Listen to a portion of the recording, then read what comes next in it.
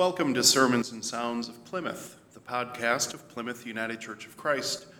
I am Pastor David, and on behalf of the members of this congregation, thank you very much for joining us. May God bless you through these words, and may you know God's love through them. Now, the podcast. Before we get into this, we don't often read from Leviticus. I'm not sure how many times it actually shows up in the lectionary, but it's pretty rare.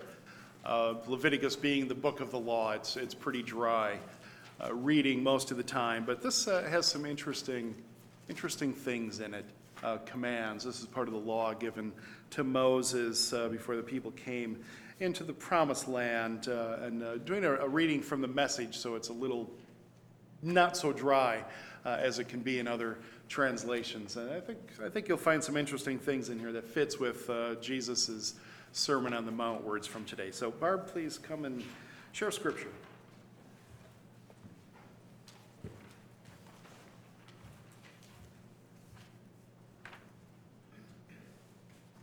God spoke to Moses, "Speak to the congregation of Israel. Tell them, be holy, because I, God, your God, am holy. When you harvest your land, don't harvest right up to the edges of your field, or gather the gleanings from the harvest. Don't strip your vineyard bare, or go back and pick up the fallen grapes. Leave them for the poor and the foreigner. I am God, your God. Don't steal, don't lie, don't deceive anyone. Don't swear falsely using my name, violating the name of your God. I am God. Don't exploit your friend or rob him. Don't hold back the wages of a hired hand overnight. Don't curse the deaf. Don't put a stumbling block in front of the blind. Fear your God. I am God. Don't pervert justice. Don't show favoritism to either the poor or the great. Judge on the basis of what is right. Don't spread gossip and rumors.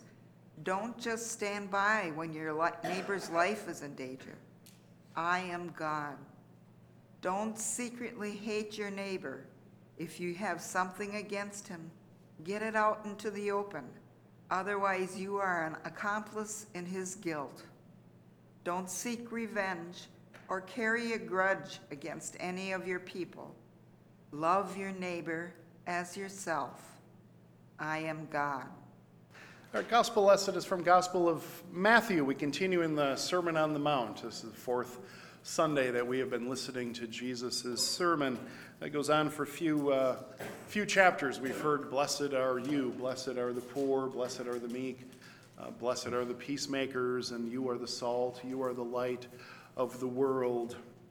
And now he continues laying out some kind of ethical living for us, a new way of being God's people.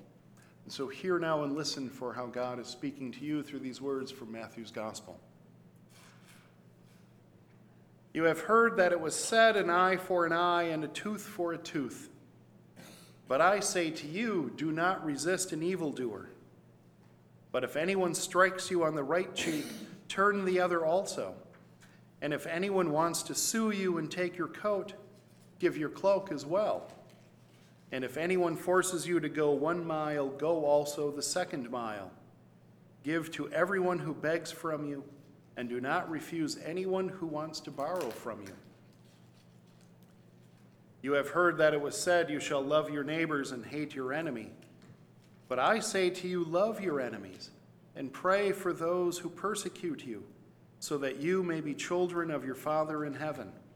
For he makes his sun rise on the evil and on the good, and sends rain on the righteous and on the unrighteous. For if you love those who love you, what reward do you have? Do not even the tax collectors do the same?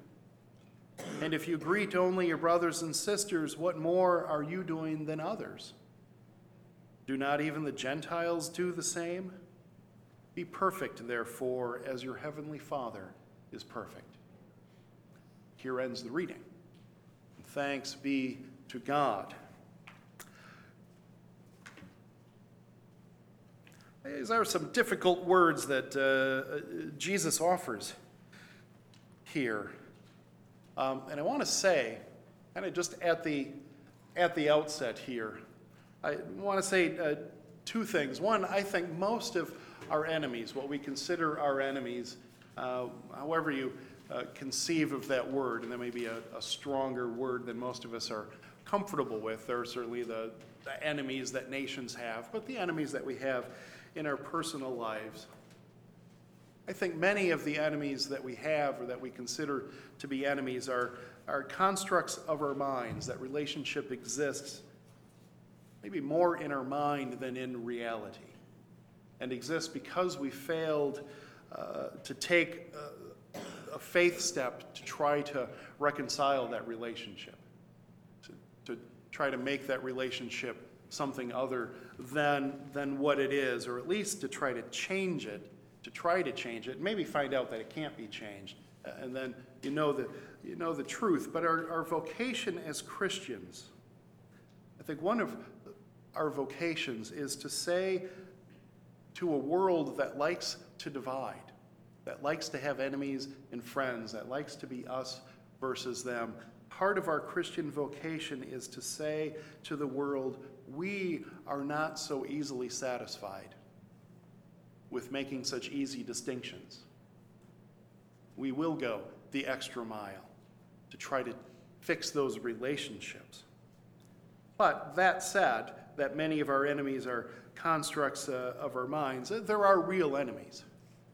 There are some real bona fide enemies out there.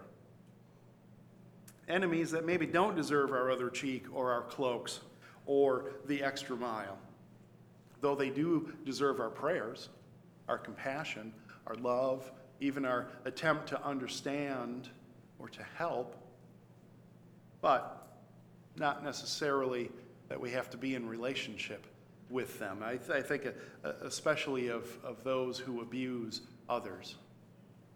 Spousal abuse, whether it be a husband or a wife, or a parent abusing a child abusing a parent, or a babysitter or a teacher, or bullies at school, bullies at work, bullies in the church, a boss. No one deserves to be abused.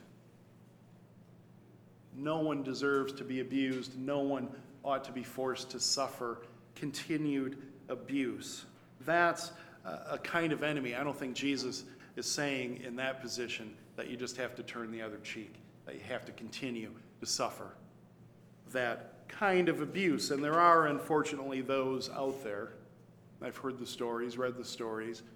Those out there in the religious community, the biblical, some literalists, some fundamentalists, who will counsel people who are being abused, especially wives, will counsel those wives that they have to stay in that situation, that they just need to keep enduring the abuse, and eventually, through their suffering, they'll change the hearts of the man who's abusing them. I think that's ludicrous. I don't think that's what Jesus means here at all. And some of those counselors will quote this scripture or what Jesus said last week about divorce, or some other parts of Scripture, to say it is your duty to stay in that situation and not take care of your own needs. I think that's ridiculous. It's ridiculous. It's an abuse of Scripture, and it's a further abuse of the person being counseled, who is already being abused by someone else. It's one of the dangers of Jesus' words here, especially if one is in a position of power and uses them against someone who has less power than you. Something to be very careful about. And often, the literalists, the fundamentalists are I don't know, I don't want to demean them or decry them, but it seems like they are often coming at Scripture more from an ideology of trying to support power differences than trying to find what God is really saying to us. And so they easy to abuse scriptures like this. I think Jesus is offering in these words here a very different kind of picture. not one that says you have to be a doormat or just continue to suffer abuse or that power is good. Jesus offers an alternative worldview that there is power in weakness, that real power, godly power, Christian power, is in weakness. That's the power of the cross. Of God becoming weak to die on the cross and to go to the cross, and in that whole journey to the cross to offer nothing but forgiveness to those around him. God becoming weak to show, as I said in last Sunday's sermon, to show the power of choosing the way of life over the power of choosing the ways of death. Violence, power, vengeance. It's the power of weakness, the power of love, the power that says, I'm not going to use evil's tools, even to fight evil. I'm going to use the tools of love. So there are enemies that can be won over. There are enemies that could be won over. There are enemies to be defeated through nonviolence and through love. Gandhi took on the British Empire through nonviolence and helped liberate India. Martin Luther King Jr. using nonviolence. Those are pretty big, dramatic examples. We're not all Gandhis. We're not all Martin Luther King Jr.'s, but there's something to be learned there of the power of using love and not using the tools of evil, of recognizing God's image in the people that we're up against.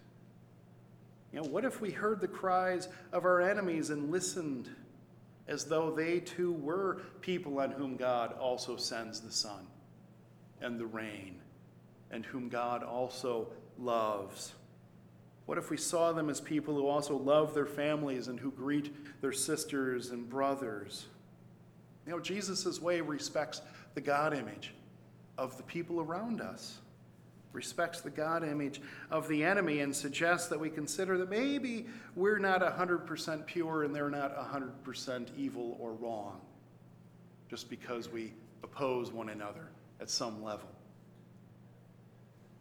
What if our enemies have a legitimate complaint against us? Maybe there's something in that relationship that can be redeemed. What if, as the great Pogo once said, Walt Kelly's Pogo said, we have seen the enemy and he is us? What if? What if? It's not always black and white as to who is the enemy and who is the hero in any pair or in any conflict. That's one of the beauties of diplomacy, is to try to find a way to come together. And so there is danger in this passage, in these words that Jesus said. If we take them really, really literally, there's this danger of using them as a weapon. Is using them a weapon as against other people, as I mentioned, telling the abused person they have to stay in the abusive relationship, that they have no path out, that they just need to pray their way out of it. It could also be used to abuse in other ways. In some sense, why not? And I would hope no one would do this, but why not, just go up to someone and take their coat and say, hey, Jesus said you have to give me your cloak too. Sorry. It's the rule. It's what Jesus said.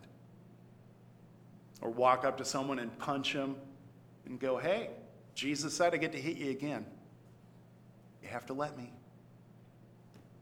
And while you're at it, why don't you give me your iPad and your wallet and write a report for me for work, and if I don't get a promotion because you wrote it poorly, I'll come back. And be abused that way. There's nothing godly in giving up dignity or in taking someone else's dignity. That's certainly one of the dangers here in this passage. But there's another danger in what Jesus says, and this is a wonderful, incredible kind of danger, a good sort of danger in Jesus' words because they have the capacity to change the world. They have the capacity to fight evil, to change the world into the way that God imagines it. They can put us on the path to defeat evil by not buying into evil's agenda, but by stepping around it, by using a different method to say, you don't have power over me. I'm not going to let you have that power over me. I will meet you with love, meet you with grace. And that's always been the danger of Christianity, the danger of the gospel to change the world, the danger of Jesus' words to liberate people. And this is one of the reasons that Christianity is often made illegal in oppressive countries, tyrannical countries, and dictatorships, because the message of liberation is so strong. It's one of the things that the slave owners feared here in the U.S. is if the slaves heard too much of the message of liberation, they might get ideas and want to be a free people. There is danger in Jesus' words, this danger to liberate, to change the world. You have heard it said, stand your ground, but I say to you, change the systems that lead to those situations where you need to stand your ground. Or you have heard it said, lock your car doors when you drive through that area. But I say, go be with the people. Go help make it not that area, but make it our area. Work on those relationships. You have heard it said, illegal immigrants. But I say to you, a person can't be illegal. They're all mine. I made them. They're in my image.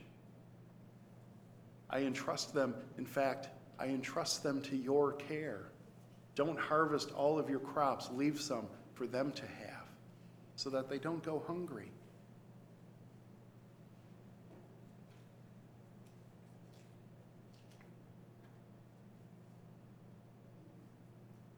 There can be power in allowing our faces to be slapped. Both the power of resistance that may shame someone who's trying to hurt us, a way of saying you don't have that power over us, although again, don't take that too literally. I don't want you to just stand there and be abused. That's not what we're calling for, but the power of turning the other cheek, to not let others control you. There is something as we turn the other cheek, right? Picture this, we turn the cheek. As we turn the cheek, maybe one thing Jesus is saying to us as we turn the cheek is that by turning it, we get a different perspective. We see the world from a different angle.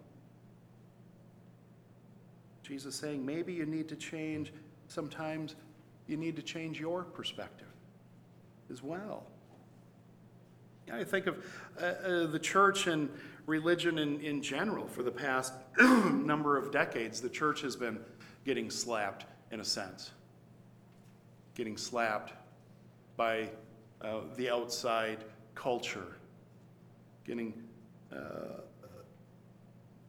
critiqued and whatnot. We've not been real good at turning the cheek necessarily.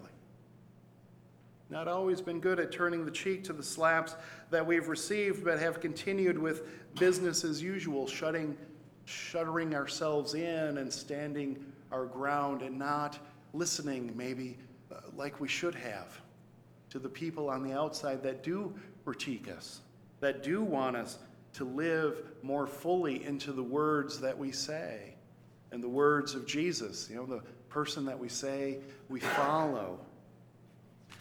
We have often brought old answers that aren't as relevant anymore to a world that has changed, that's different. It's time, an exciting time for the church, a difficult time, certainly. Change is always difficult. But perhaps time to turn the other cheek and seek more human affirming and life-giving ways, to being active and present, speaking to the real anxieties of today's world. I think the UCC has been good at that. We here at Plymouth have been good at that, going out into the community and doing things and serving the people. There's much more that could be done. And the words that Jesus uses here, he uses a lot of action words. Love your neighbor. Pray for your enemies. Give your cloak. Turn the other cheek. Go the second mile. He's talking about a ministry of presence, a ministry that's lived in the world, not holed up at home or kept within the walls of the church, but a faith lived, a ministry of doing, being present in the world, a move away from violence or apathy and into peace and action, loving action, compassionate action, Jesus' relentless unwillingness to let evil win. Gandhi has a quote on here, "An eye for an eye makes the world blind." Or how can your neighbor see Jesus' light if you pluck his eye? Or how can your neighbor feed on the bread of Christ if you take her tooth? Loving action. Love your enemy. And one might say, well, then, if I love my enemy, then what is the difference between an enemy and a friend? Jesus. Maybe. Clever Jesus. Love your enemies, love your friends. And Jesus ends by saying, be perfect. Be perfect as your God is perfect. Which I don't think means don't ever do anything wrong. I don't think God is, or Jesus is telling us we need to be something that we cannot be. I don't know any human being that can be perfect. I think Jesus knows that, not giving us this impossible task that we can never live up to. Maybe be perfect as a state of being. Be perfect, be faithful. Perfection as a way of being. We're made in God's image, and if God is perfect, then there's something indwelling in us of God's perfectness as well. So maybe this call to be perfect, not a command, be perfect, but an invitation from Jesus. Be perfect. An invitation to be who we are. Be like your Father in heaven. Be like me. Be perfect like God is perfect. This invitation to be who we are in God's image. To be the people who love our enemies, who pray for them. To be the people who meet evil with unconditional love, and to be the people who live these dangerous words that